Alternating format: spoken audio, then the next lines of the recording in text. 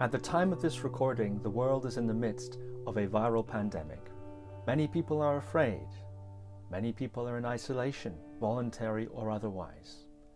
Some are sick or will become sick. And indeed, some are dying. In this special series of the Guru Viking podcast, I ask my guests how to work with fear, anxiety, and panic, how to work with isolation, how to work with sickness and death, and how to help others who are also having those experiences. Neither I nor my guests are medical professionals, and this podcast is not medical advice. Fear, sickness, and death are perennial human experiences, and it's my hope that these episodes will be of use not only to those who are being affected now by this situation, but also of use to others beyond it. So Ngak'chen Rinpoche and Khandro Dzogchen, thank you very much for joining me on the podcast. Our pleasure. So first of all, many people are worried, experiencing fear, anxiety, or even panic. What would you say if somebody came to you and said, Ngak'chen Rinpoche, Khandro Dzogchen, I'm afraid, I'm anxious, or even I'm panicking? Well, it would depend who the person was, what their religion was, whether they had a religion or not. It's not really a question that we can answer directly in that way. If the person was a Buddhist, we'd have one answer. If they were Christian or Jewish, we'd have another answer. I suppose we'd turn people to what their own religion advised if they weren't Buddhist. If they were Buddhist, we'd say, what is the difference between now and last year? You're going to die. We're all going to die at some point. This is a threat at the moment, but there's a threat every time you cross the road. There's a threat on the motorway. There's threat in aircrafts, planes. There are terrorists. One could die at any moment. And I think one has to be aware of that. And if one's living without awareness of the fact that one could die at any moment, I'm told that many accidents happen in the home. You can fall down the stairs and break your neck. I think maybe the image I'd give them, I'd tell them to watch the Titanic and just notice the band at the end who are playing as the ship goes down. I'd say, play as the ship goes down. Do something interesting. There's so many other things more interesting to do than panic. Play music, write poetry, paint your last picture, and that would probably be the end of it. So the advice today or this time is no different really from the advice we'd give at any time that you have the fields of the senses. Enjoy them, because that is all we have. They're what we have in the moment of death or the moments before death, when we're lying somewhere. Usually in the hospital there's a plant, usually a cheese plant or a rubber plant or something, and that is there so that you can look at it. And you can enjoy it if you want. You can enjoy it if you can, if you're used to enjoying the sense fields. So really, that's what people need to be doing. They need to be in the band as the Titanic is going down. But obviously, that's why we would need to know the sort of person we were talking to. Because this is a somewhat bleak message, isn't it? Well, it could be. It's a suitable message for Buddhist practitioners. Yes. But if you haven't got any system of understanding what's happening at the moment, then that isn't what we would say. No. That's why we would need to talk to someone, find out more about them. It's very difficult to give these sort of blanket responses. Yeah. So, Parrot advice. yeah. There isn't any. So don't come to us as a Buddhist, otherwise you'll get this really nasty answer. If you're anybody else, we'll be really sweet and gentle, but Maybe give them some toilet roll. but I mean, the whole thing with the fields of the senses is that Buddhist or not, or Christian or whatever religion, you have those sense fields, and you can invest in them. That would apply to people who have no religion at all. You still have sense fields, and you can enjoy what is there, and you don't have to invest in anxiety, because whilst one is invested in anxiety, one is not investing in the sense fields. Can you say a little bit more about what you mean when you use the word invest? Give your energy to them. Involve yourself in the senses. We're surrounded by color, sound, fragrances, textures, and they can be explored, they can be enjoyed. The word enjoyment, as I'm using it here, is quite broad, really. It's the kind of enjoyment that an artist would have in noticing something, noticing a texture, noticing the disparity between things, what comes out of that, the innate creativity of being alive, because everyone is an artist. What seems to divide people from being artists is that artists try to earn money at it. Some are successful, some are not, and we tend to think that artists are people in some other category, but everyone is an artist and can invest in being an artist in terms of how they see, how they hear. Everyone's capable of being an artist to the extent of how they decorate their home, what clothes they put on. These are creative choices. And there's nothing that really divides that art from great paintings and music, apart from what society thinks of it. We create art when we cook, and one can take great pleasure in that by performing that job perfectly. There's always pleasure to be found in everything. And whilst you're finding pleasure in everything, that pleasure can be extended to other people. It makes you naturally more cheerful to be around. You can bring cheer to people through your own appreciation and your own innate cheer. Mm-hmm.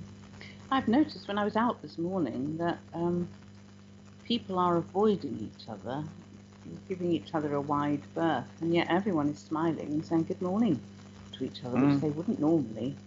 You'd be bustling past, perhaps with your head down, with your mind on your plan, and ignoring the people around you. So this time gives us sort of an opportunity which we wouldn't normally have. I mean, it's giving us most people, a lot of time that they wouldn't normally have, and it's been given to them very suddenly. And I would imagine that a lot of people don't know what to do with it. But you've suddenly been given this opportunity on a plate. It's time that you have for noticing things and noticing people around you, and just noticing what comes into your perceptive field. Because all of a sudden now we've been jerked out of our plans. So it's a great opportunity if you can use it. Some people are falling sick or are already sick. What would you say to somebody who came to you and said, Ngak'chen Rinpoche, Khenpo Dechen, I've been diagnosed with a sickness, or I am in fact sick? Well, I can only relate with my own experience, really. I just endeavour to carry on, really. You no idea what's going to happen. So you're in a very empty space. from my own perspective, I would just practice with that emptiness of uncertainty. You might be one of the ones who dies, or you might not be. We've been presented with so much conflicting information that all we're left with is complete uncertainty, emptiness. So, from our perspective, one practices with that emptiness. One just doesn't try to fill it with something else. You just allow yourself to experience that emptiness. Can you think of an example of a way in which someone might unnecessarily or unhelpfully fill the emptiness? Going shopping and panic buying is a great way to fill the emptiness. As soon as you have that uncertainty about, will I be able to buy what I can usually buy? And you see these empty shelves and you think, oh, what am I going to cook? You fill it with anxiety. You fill it with focus on, I need to get this for me. And entering into this primitive mind state of being part of a herd. Herd behavior is those that animals fight for the best grazing. And that's what's happening in the supermarket. So that's what some people, not all people, but some people are doing to fill this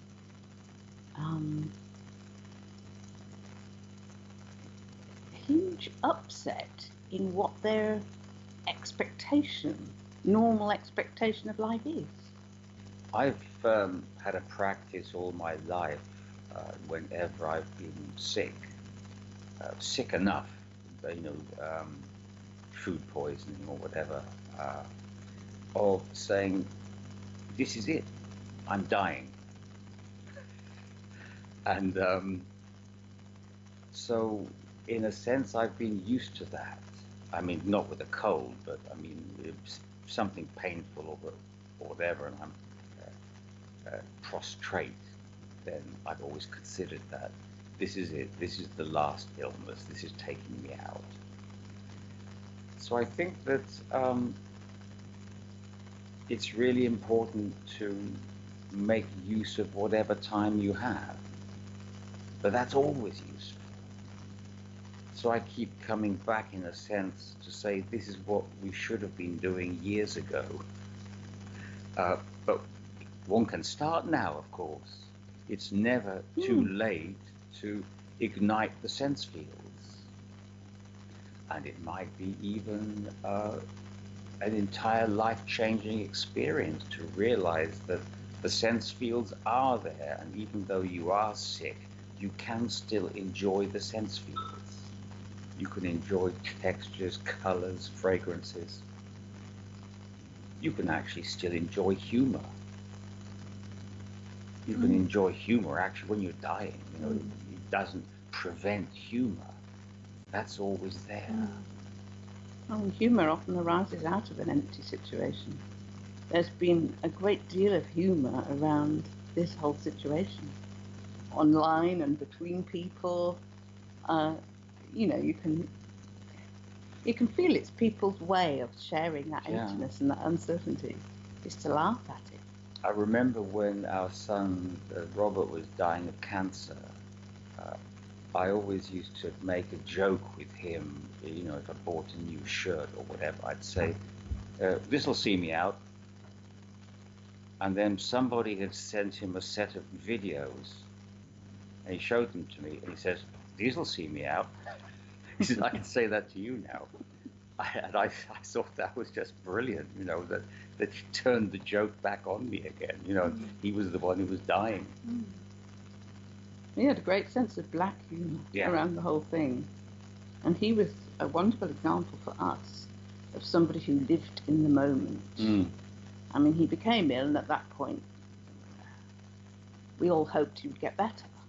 But then there came a point where he knew he wouldn't get better, and he just kept on living in exactly the same way as he'd lived the previous 17 years of his life, just living in the moment, getting on with what was important to him at that moment, not thinking too much about the future. looping back to your story about Robert, and you're talking there how he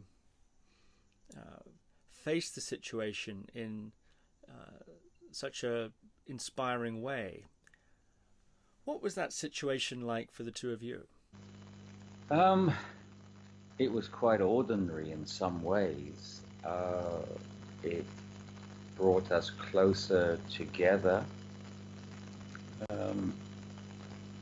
We really enjoyed each other's company, and so there were positive aspects to it. We shared a close time with him that we wouldn't otherwise have had, I don't think.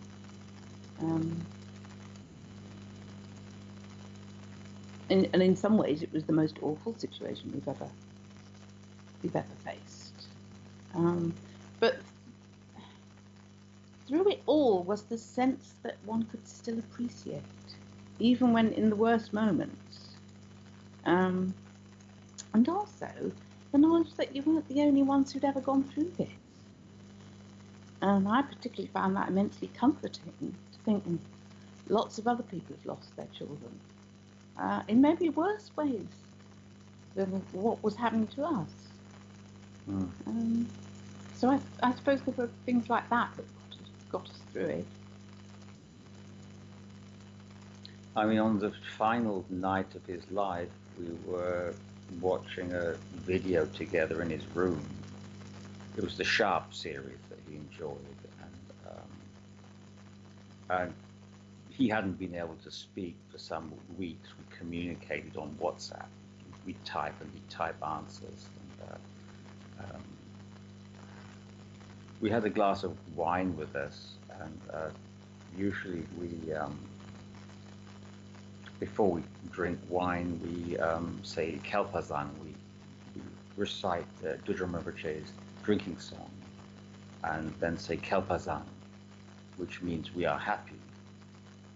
And that's what Robert said. Those were his last words, but he just mouthed them. You know, you could see his mouth moving. He said Kalpazan. And those were his last words. We are happy. Some people are facing the prospect of their own death, whether it's related to this pandemic or not. People are still dying of all sorts of things. That hasn't stopped just because of the COVID-19.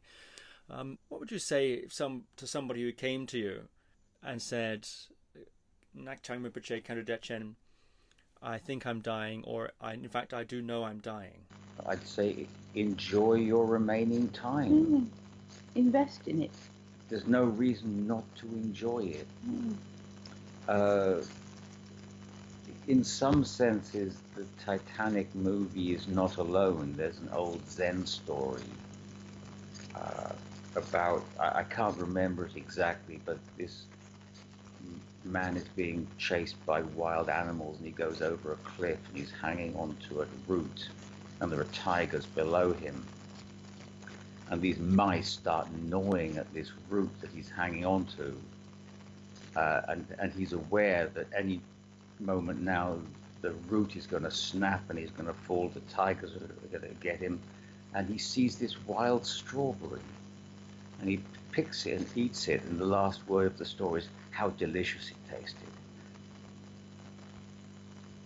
So, you know, that is there. And I think that's really important. I mean, it's an ancient story, but people can still live like that. I mean, apparently the fellas on the Titanic really did do that. So it's not just an old Zen tale. That is possible. I think quite ordinary people can be heroic if they just enter the right mindset of saying, well, why not? Why stop playing just because the ship's going down? There are some people out there whose loved ones, perhaps family members, are also sick, also dying. What advice would you give to somebody who came to you and said, my loved one is sick or my loved one is dying? How can I support them? How can I help them?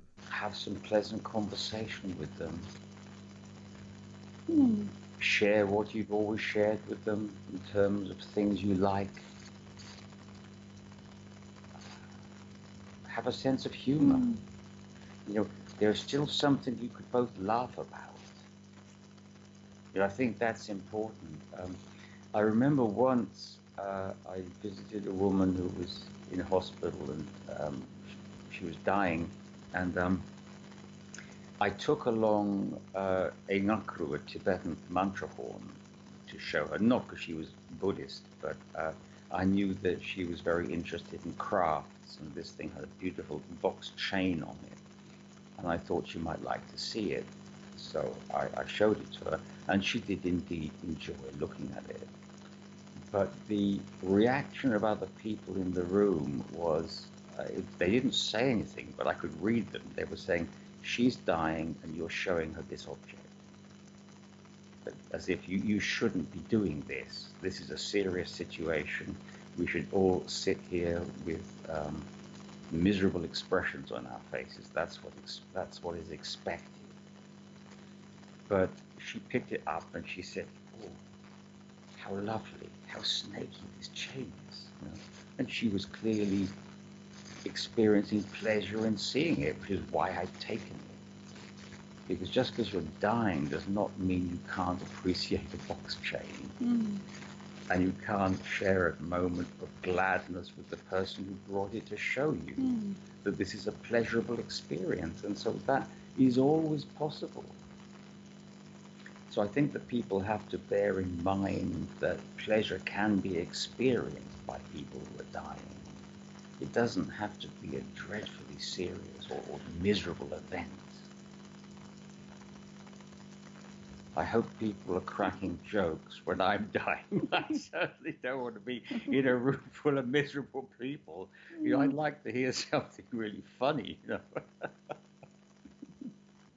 Yes, I think there's a sense that you have to forget about yourself if you're with the person. Yes. You have to enter their space rather than being in your own space.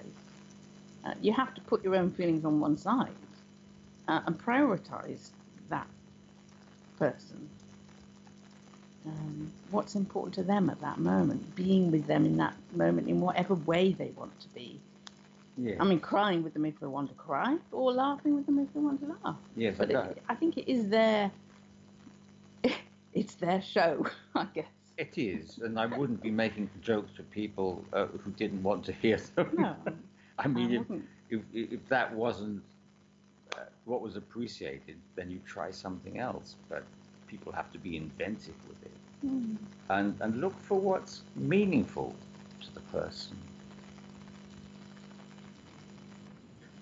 Because I suppose what's fundamentally important to someone who's dying is that they are still of value.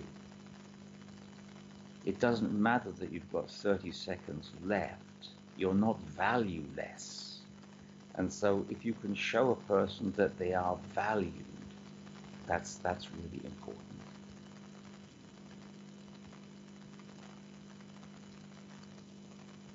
I think there is a certain thing going on in this situation where it gets, when countries enter this really awful period of this complete lockdown where their relatives actually end up dying with the staff who were caring for them, rather than their own relatives, don't they? Because I believe that people can be locked out of that situation. I think that obviously is ultimately a very difficult situation to be in, and yet these close relationships between carers, the healthcare workers and the people, can be forged very quickly. And I think that is some comfort to people, that those NHS workers are there to help, and they have that capacity to provide that wonderful care right up until the end, even if your family aren't with you. But it is a very sad situation, that. And that's what I think is perhaps unusual. Yes. About this situation that we're in. Many people are reducing their social contact and perhaps finding themselves in isolation, either self-imposed or imposed by the government. What advice would you have for somebody who finds themselves in a period of extended seclusion? Well, some of our own students in that situation are just using it as an opportunity for retreat and for an intensified practice. I think that everyone, or say many people, have projects that they have in mind, books they wanted to read, things they wanted to do, that they could invest in those things, you know, things for which you don't usually have the time you'd like, to see it as an opportunity. I can do those things now. I could sew those buttons on, you know, even if it's something fairly ordinary. It doesn't have to be some great artwork, but just, you know, looking after the things you have, polishing the brass or doing whatever to enhance your living space. It could even just be tidying the room, you know, putting things away, you know, looking after the place and realizing that you can improve your environment. Making something beautiful. Gardening, where you wouldn't normally have the time to do that. And investing in your relationships with your family.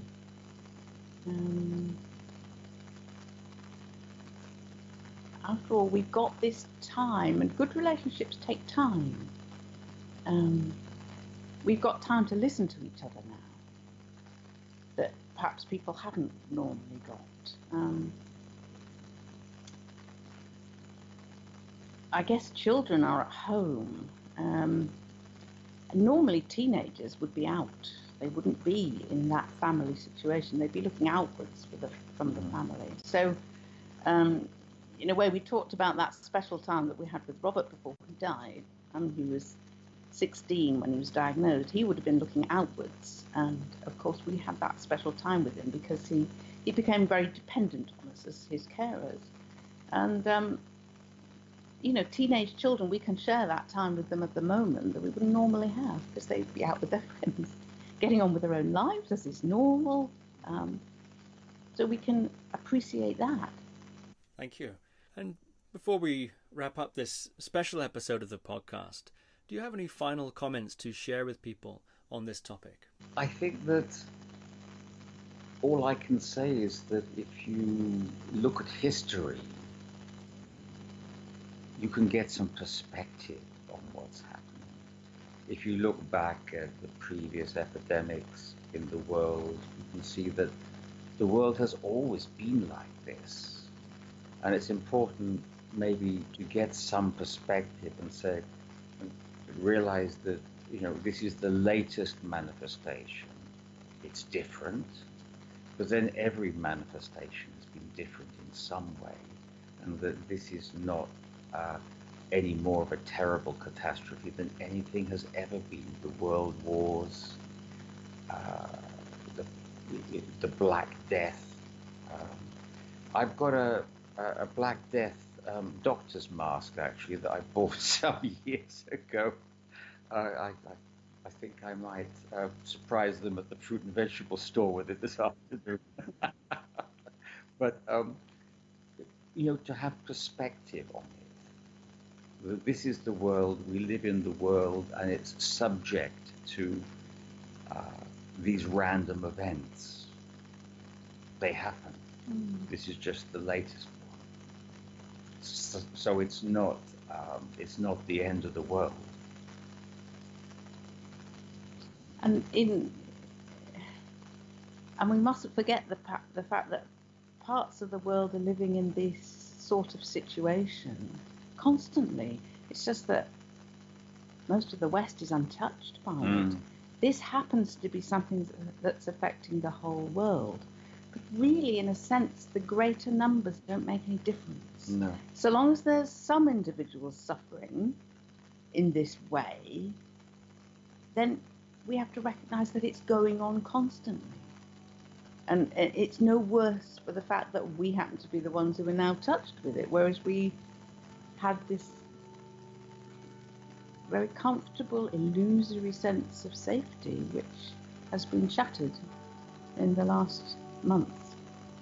I think one big misunderstanding that people have is that the greater the number, the greater the tragedy. This is not true. One person's suffering is one person's suffering. If you multiply it, it does not make it worse. So when things like this are not happening, we still need to have that sympathy for people. We can't simply have sympathy because thousands are affected. It's bad if one person is affected. I think that's something that's really important for people to understand, that numbers do not make a difference in terms of tragedy. Khenpo Dzogchen and Ngak'chang Rinpoche, thank you very much. Well, thank you. It's been nice to speak with you. Nice to speak with you as always. Keep well. Thank you for listening to this special edition of the Guru Viking podcast. For more information and more episodes in this series, visit www.guruviking.com.